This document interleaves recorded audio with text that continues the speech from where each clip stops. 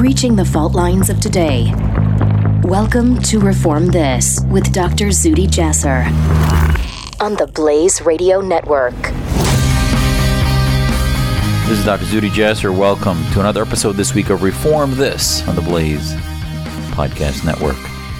Thank you for joining me this week, and took a week off last week. Hope you all stayed well, stayed healthy, and productive. We have a lot to cover on the gamut of issues that we cover on this podcast, and thank you for joining me. Please share this podcast. Find me on the web on Twitter at Dr. Zuhdi Jasser, DrZuhdi Jasser, and at Reform This Radio. This week we're going to talk about Austria. Austria is quickly evolving into one of the leading countries in facing political Islam and Islamism. Are they doing it the right way? What's going on and what has happened? Why isn't the general media covering it? Some of the same answers I've given you before, but we're going to get really deep into what is the right strategy against the ideology that radicalizes Muslims. What is Austria doing right and what are they doing wrong? We've talked about France. Now the fight broadens to Austria. We'll also talk about this app that the American military supposedly is using to locate Muslims around the planet. What's behind all this? Is this really an issue, or is CARE just trying to, again, fearmonger about Muslims and what faces us? Last, the Biden administration, we talked last time about once they take office, if they do, when they do, they will face an Iran that will be very happy to welcome their changes, embrace them. Unclench the fist, as Obama said. Why is that? But first, we're going to spend most of the time today talking about Austria. Sebastian Kurz, the current leader of Austria, Chancellor of Austria, was Chancellor from December 17 to May 2019, and now has again been the Chancellor since January 20.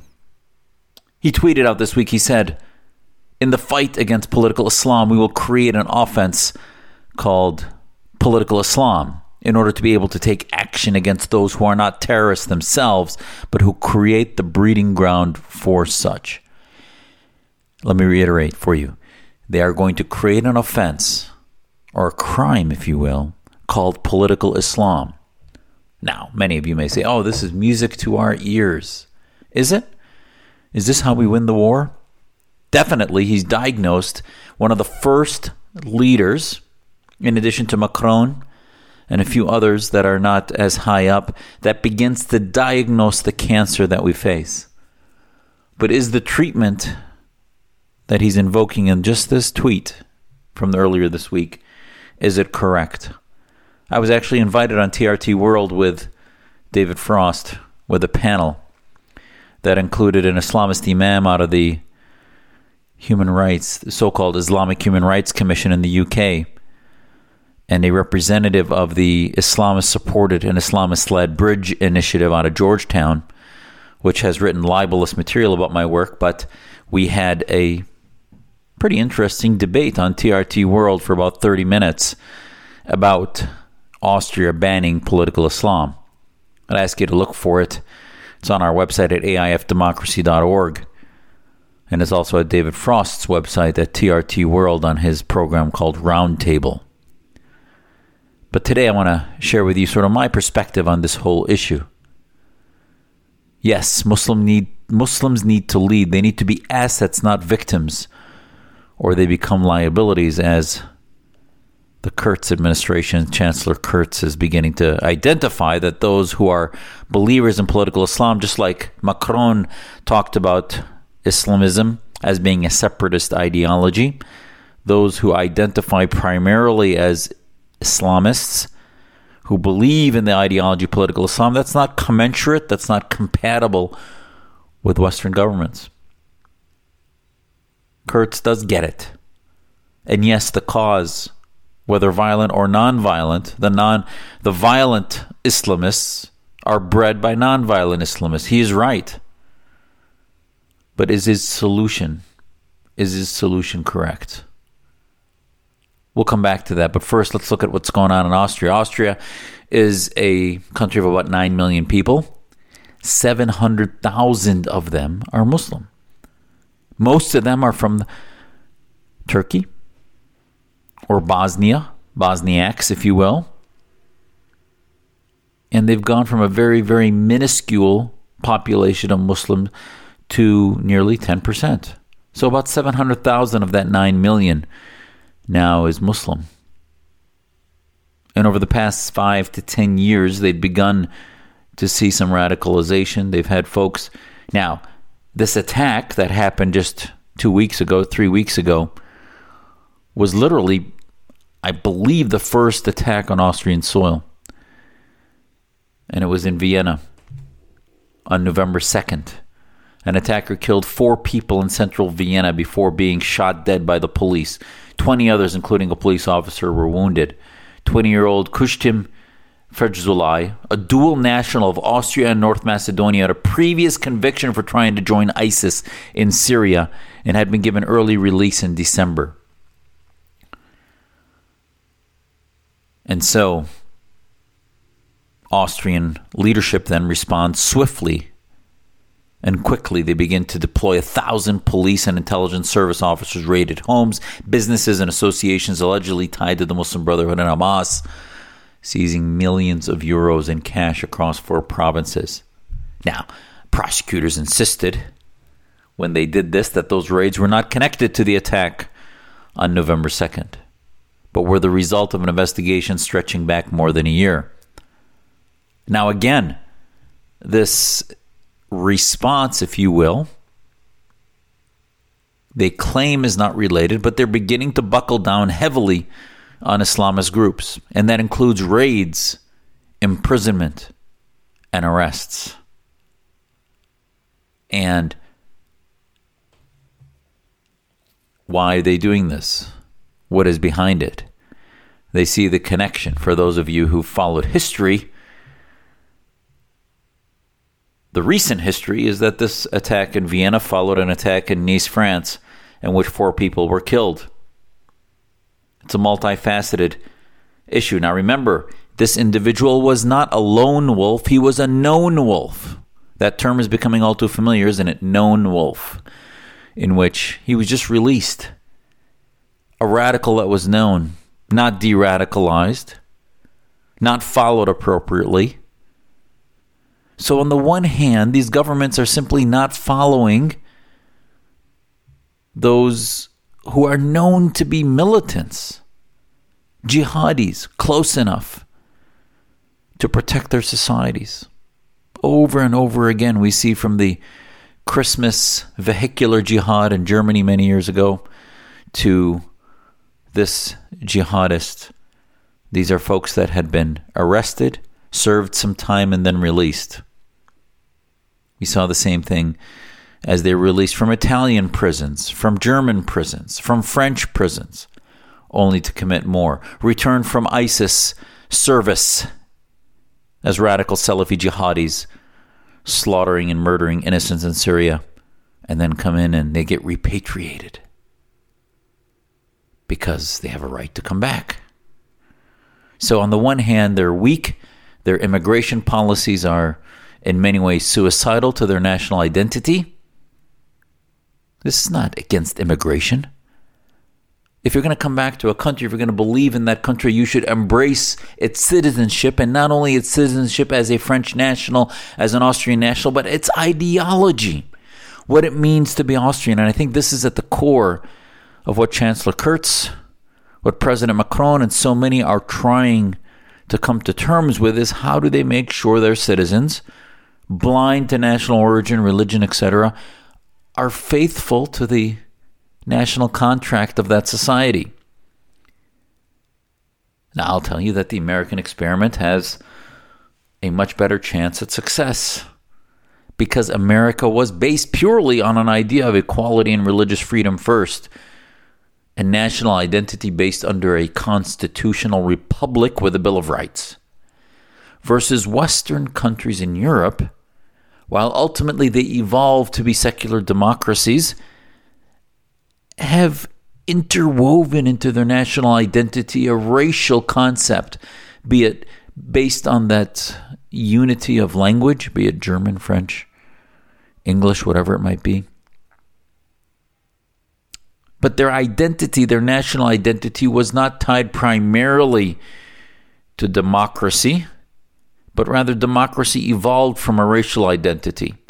But now, as the challenge to Western democracy seems to have multiple fronts, one of the primary ones being that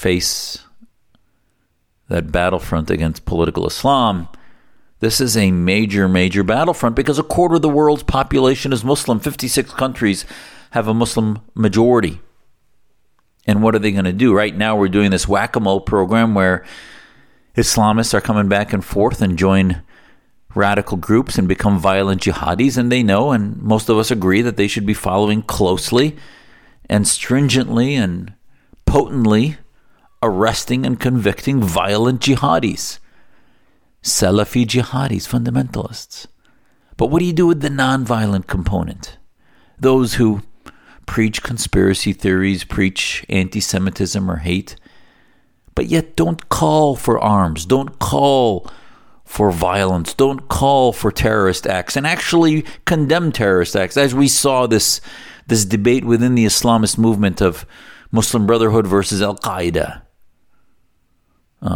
The non-violent Islamists in Egypt that claimed they wanted to run a democratic government under Morsi, but on the other hand also apologized and defended and sort of turned a blind eye to acts of violence against churches, against minorities, Baha'is and others. Now remember, Austria has long in its history been right at that gateway between Muslim-majority countries in Europe. As written in media this week, beyond the cliché images of a placid alpine country with a capital that regularly ranks first in the quality of life rankings, Austria has faced levels of jihadi radicalization because of the close migration of Muslims from Bosnia countries, Macedonia, and others in the Caucasus. The number of foreign fighters who left Austria to join the Islamic State, as many as 300, is one of the highest per capita in Europe. It is home to a large, sophisticated jihadi scene created by Arab militants who found refuge in Austria since the 80s. And it goes on to talk about the platforms that they've used and combined with Germany and other countries in radicalizing Muslims to go serve with ISIS in Syria and then come back. The flow between Austria and the Balkans is constant and involves militants, radical preachers, extremist literature, funds, and weapons. There are also frequently ties to Albanian organized crime networks. And equally concerning is the problem of radicalization of some segments of the Chechen diaspora.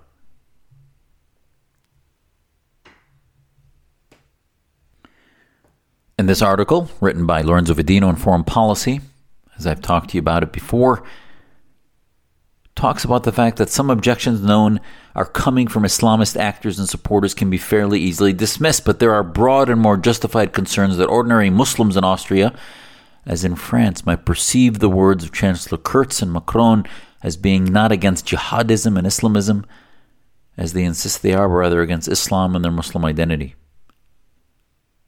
And more poignantly, the goal of undermining extremists, whether violent or not, can only be achieved if the silent majority of Muslims support the effort and do not see themselves as targets. But if we coddle them, and we worry so much about them being perceived as targets, we will never have our fight against political Islam and its theocratic ideas. Kurz began back in 2015 looking at targeting foreign funding of mosques, foreign funding of imams. Good ideas, and I called it such 5 years ago. Then in 2019, the far-right government, as it's called, of Chancellor Kurz implemented a hijab ban in primary schools. And it instituted a controversial ban of face veils. So it started to peg off things that it felt were related and intricately connected to the ideology of political Islam. But are they? Vedino's piece doesn't go on to connect what is the solution. How do you target political Islam without making it an offense, which is where we started this conversation, right, folks? Chancellor Kurz was making the idea an offense. And I have to tell you that that is not a way to win this war. Remember, Kurz tweeted out, he said, in the fight against political Islam, we will create an offense called political Islam in order to be able to take action against those who are not terrorists themselves, but who create the breeding ground for such. So he gets it. The diagnosis is correct, but the treatment is wrong. I could not more strongly believe this. Let's get into what exactly is political Islam, and then we'll know where we're at. But first, again, let me premise this. In the United States, do you believe the Nazi Party should be made illegal? Do you believe the KKK should be made illegal? Gatherings of such should be made illegal.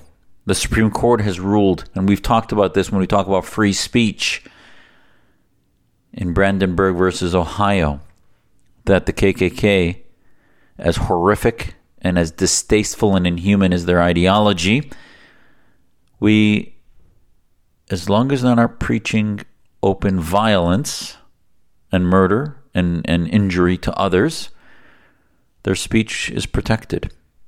And I have to tell you, as much as that's the right thing to do, it is those with the most grotesque ideas and marginal ideas that we have to defend in order to protect the free speech of all.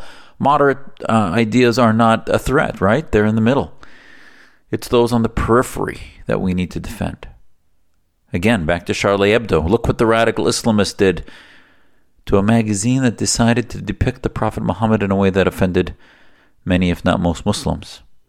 If we can't defend them, what kind of religion is that?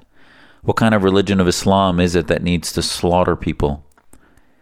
Because speech, what people say or draw or believe, is something that threatens them. Do they think they're going to rush to Islam by force, by coercion, by fear? And this is the reason that free speech should be so vigorously protected, because nothing else works. Nothing else is human. Number one, if you want to monitor hate speech, you do it above ground. You can see it through the sunlight of its expression and defeat it with the antiseptic of sunlight. If you push it underground, it will only radicalize. It will only make it more fueled, because they will create networks that are subversive and like cockroaches eat its way into the foundation of your country. And that's what happens with any radical idea, be it Nazism, fascism, racism, whatever it might be.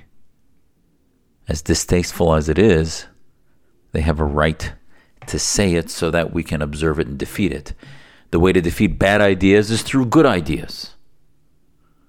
The way to protect your country from threats is to expose them and counter them.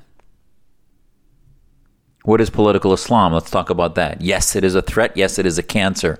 It's not compatible with freedom, but neither is communism and neither is fascism. Political Islam is the ideology of Islamism. It is essentially the belief system that the personal faith of Islam and the personal practice of the worship of God is much more than a personal faith. Political Islamists or Islamists believe that it is rather also a national and global political movement, specifically a political party with a platform that, when instituted, will ultimately create an Islamic state.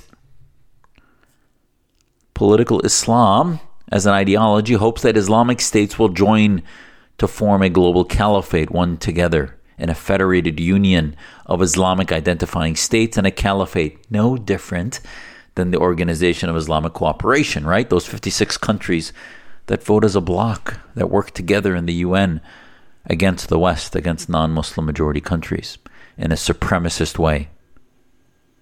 Islamists who are activists for political Islam also notably see the legal system of the state as guided primarily by Sharia, which is Islamic jurisprudence in all aspects, and they see the nation's identity as Islamic. How is that? What do you mean by national identity? We mean the flag, right? So I see my identity as an American under the American flag. why we defend the flag, why we don't want to see it attacked or burned. Yet, that's part of free speech, right? But we don't want to see that because we unite under that common universal principle of a constitutional republic identified by the flag. So the flag of an Islamic State always has some connection to Islam, the faith. They reject secular national identities, not under religion, as godless, as hedonistic. So Islamists see the Quran ultimately in their Islamic jurisprudence as the source of law, not a source. And that's one of the main differences between Islamists and non-Islamists. People say, the Islamists say that, Jasser's, he's against Islam. I never said that our holy books are not a source of law. Just as in Western law, common law has a lot of underpinnings that come from morality that we learn from our Ten Commandments and our Judeo-Christian Islamic tradition. But it's a source of law. It's not the source of law. So, should they ban political Islam? Well, political Islam, certainly if you have a country run by Islamic law that has an identity of Islam, no matter how much the Islamists try to tell you, like Shadi Hamid does in his book Islamic Exceptionalism, that it can come to terms with modernity, that it can have its own modernization and evolution into the 21st century of equality. That is BS. That is nonsense. The reason it is nonsense is America, for example, determined and learned that ultimately we are under God. Yes, you can find universality of a common ummah. Ummah in Arabic means faith community, but also means state.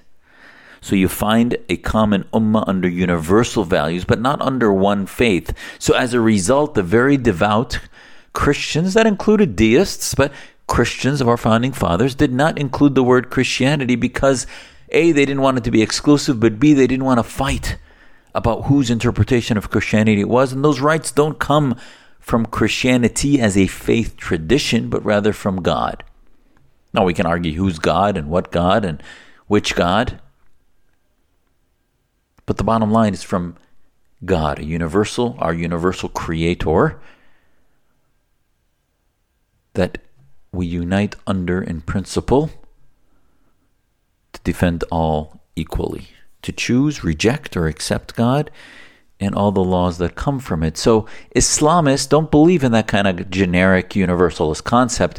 They believe in a national identity that is superior when it's run by Islamic law and under the Quran as the Constitution, not a human document like the American Constitution, as Islamists always remind us, and I've debated them so many times about. So when they come to the West, when they come to Austria or France, the Islamists, not all Muslims, but Islamists, come and say, we'll accept the laws of your land. We are not in the land of Islam, we're in the land of contract, the land of war, or they've modernized that and called it the land of contract. And so we will accept your laws. We're not anarchists, but if we become a majority, we will reverse that. We believe Islamic law is better. Now, when I debated these guys on TRT earlier this week, they scoffed at, Muslims never, this such fear-mongering. They're only certain few percent they're not going to take over. Well, first it was 1%. Austria didn't really care too much. Then it became 5%. Now it's 8%. So that numbers are growing, and then they ghettoize into certain areas, and within those systems they run separatist movements of control. And if they do that, then they don't adapt to the reform into the ideas of Western secular liberal democracy, and they create enclaves of Islamist breeding grounds of ideology that are problematic. So France responds and says, we're going to make these laws illegal. France didn't necessarily do that, but at least Austria has. And how can they ban a whole political ideology? They can't. They can't ban a whole political ideology. But they're trying to, I think, somehow figure out a quick fix because they see bursting at the seams the radicalization of individuals coming from Bosnia, Macedonia, and especially infused and led by the Arab radicals of Islamists of ISIS and Al-Qaeda and others. At our anti-Islamist think tank, the American Islamic Forum for Democracy, we believe that bad ideas can only be defeated by good and better ideas.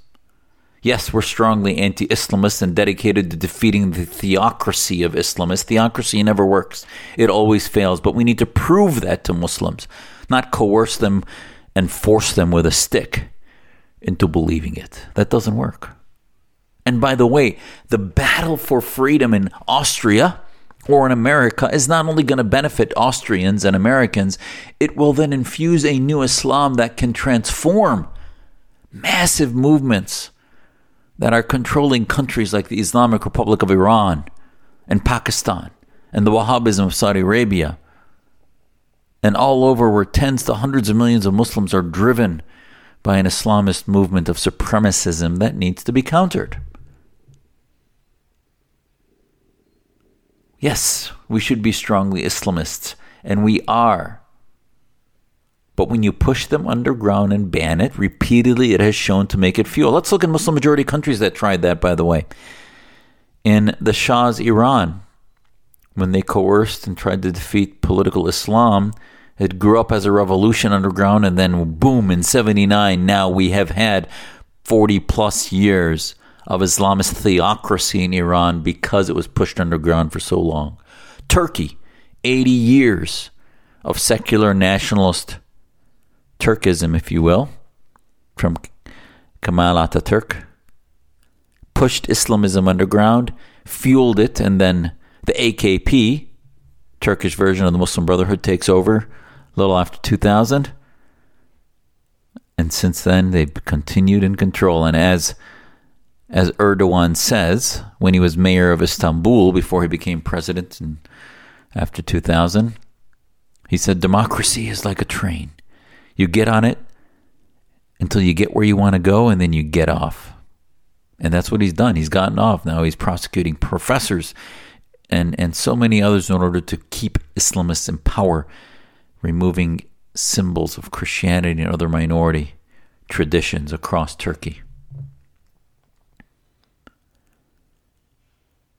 Tunisia, pre-2011, the king, a little more benevolent than most, but he pushed Islamism underground, and Nahda then wins an election and takes over.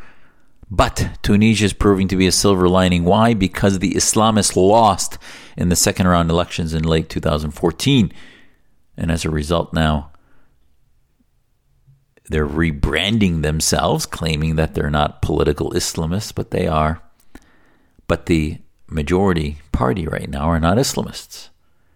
And they defeated Ennahda.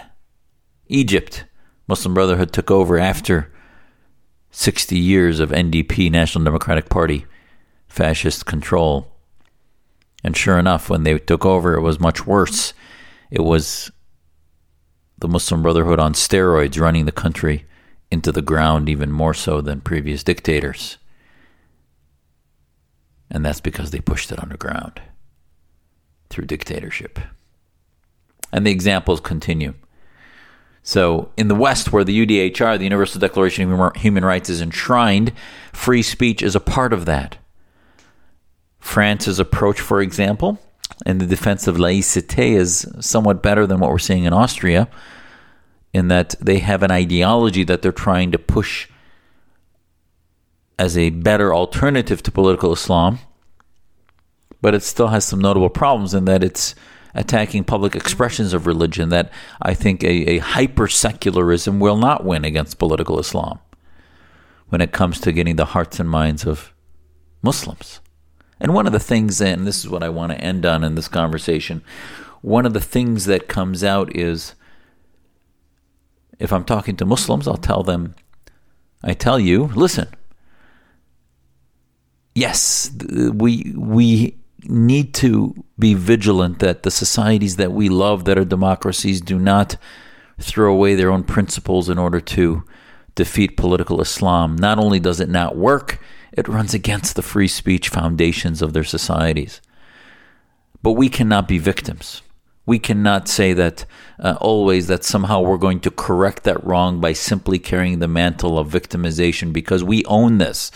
A lot of what is happening, and we see in Vienna, we saw in Nice and elsewhere in the past few weeks and elsewhere, that we have been so silent against political Islam and its radicalization and supremacism that that silence has fostered a radicalization, and now our house is trying to be fixed for us because we've done nothing. So if you want non-Muslims to see us as the most important asset against political Islam, if you want non-Muslims to see free speech as an asset, not only as their own principles, but as an asset against the threat of theocracy, as it is an asset against communism and socialism and their own fascisms that might exist through Nazism, etc., then we need to begin movements to fight political Islam openly, identify and marginalize Islamists openly, from Arizona to Illinois to New York to France, Austria, all across the world. We need to begin to openly target the ideas of Islamism and not write apologetic books like Islamic Exceptionalism, like Shadi Hamid did with Brookings and Qatar and others. No, we need to target political Islam as an idea that is not only incompatible with Western ideas, but is a failure and will fail. And then we will find countries like Austria developing, I think, much more functional responses. Because right now it's a very dysfunctional response, I think. Chancellor Kurz gets the diagnosis right, but he gets the treatment horrifically wrong. And they're swinging from too much apologetics and embracing of those that might hate them to too much police orientation against ideas rather than against the militants only. And in the debate I did on TRT, the Bridge Initiative apologist for Islamism said, well, it's just about jihad. Jihadism is a new phenomenon in the last century. This isn't part of Islam. I'm like, oh my gosh, seriously? It isn't part of Islam. When the Iranian military goes to war in Syria, it's a jihad. Even the secular Assadists, when their military is fighting as part of the Hezbollah support, etc., that's a jihad. When the Saudi military infused with Wahhabism, which is anti-Islamist, but still, when they go to war, it's a jihad. So when you have an Islamic Republic, an Islamic State identity, the military will go to war as a jihad. So if you're going to defeat jihadism, they keep talking about jihadis like it's some new phenomena. You have to defeat the idea of the Islamic State. Because as long as the state is driven by a central unifying concept of a flag of Islam and a constitution of Quran, then the wars will be justified by jihad. And you will never be able to defeat their supremacist mindset. A lot more to come on that, because it's really a central part of why we're doing this program. And hopefully this conversation will bring you to pause and think about ways to look at the way to engage and defeat political Islam like we've never done before. Now, this week there was a story out of Vice about how apps have been used by the U.S. military as location data when they aggregate population data. And listen, as a civil libertarian, I have a lot of problems with the government monitoring the location and positioning of citizens. And I think it's very helpful to have this stuff exposed and looked at. But I am going to look with a significant grain of salt that somehow this issue is simply about targeting Muslims. And by the way, when you talk about intelligence, let's look at CIA operations around the world, or any FBI intelligence, military intelligence, etc. You can't. The reason we do intelligence ops that involves individuals working their way into Iranian societies, Chinese societies, Russian societies, is because the other side does it. If we don't do it, we will be decimated. It's not necessarily a moral thing to lie about having agents out there and have them lying about who they are, but is there any other way when they're clearly the position of these governments is to destroy Western societies? So this data, as we saw with TikTok and so many others, this data is being used by authoritarian regimes. And if we are going to keep our country safe, then certain aspects of that data may need to be used by our government. Now, are there protections? Are there guardrails? That needs to be discussed. But is it something that's targeting Muslims? And they said, because there's an app on Android called Muslim Pro, which I've downloaded before. It's a prayer app and has some Quranic passages and has, I think, 100 million or 90 million downloads across the world. Because that app gives a location positioning, it then feeds into Locate X, Babel Street, and a few other companies that provide GPS positioning, that somehow that's targeting Muslims. You can find many different interest groups that, whether it's sports enthusiasts that are keeping track of professional teams that download apps and want to see what the closest game to their location is, whether it's a certain cell phone, whatever it might be. You can find interest groups that share applications that they download, but it doesn't mean that the military is doing anything necessarily anti-Muslim. And that wasn't proven. And yet, sure enough, within a day, the Council on American Islamic Relations is pushing out press releases that the military is anti-Muslim and they are targeting Muslim populations. Yes, this story needs to be talked about. Yes, we need to look at what these large companies, as were attempted to be done in hearings this week with Zuckerberg and with Jack from Twitter. Even though I don't know how much is accomplished at these hearings, they are beginning to be held a little accountable for some of the aggregate data that they do that influences elections, influences a lot of things. And now we find on the Biden administration that a lot of the Facebook execs are now moving over to work with him and his government. So, yeah, I'm concerned as a civil libertarian about this data. But to say that it's targeting Muslims, I think is absurd, and there's no proof about it. And as the military responded in Vice's piece, there's no evidence to show that it's being targeted because it's a faith population, but simply because it allows monitoring along with tons of other application data that all governments have been allowed to use, which, by the way, should cease. Why are American companies giving any data to the Chinese, to Russia, whatever it might be? How about doing some research on that? How about CARE sending out a press release about what the Iranian regime does to track its populations, or what the Saudis do, or what other regimes are doing to target and imprison social media stars that are actually the only ones that have the future of reform? There's a great list at PEN, which is a far-left organization, of the top 10 or top 20 imprisoned free speech activists on social media from Saudi Arabia. Unbelievable. And you look at that list, and how often does CARE defend any of them? Now, it's worried about the U.S. military tracking of data for location and positioning. The bias is clear that they care more about advocating for Islamist protections than they do about protecting freedom and liberty. All right, folks.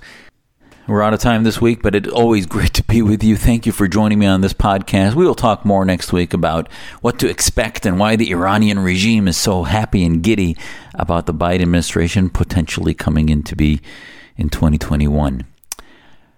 Find me online on Twitter at Dr. Zuhdi Jasser, DrZuhdijasser, and at Reform This Radio. God bless. Have a safe and healthy Thanksgiving. We will talk again next week on the podcast Reform This on the Blaze Podcast Network. Reform This with Dr. Zuhdi Jasser on the Blaze Radio Network.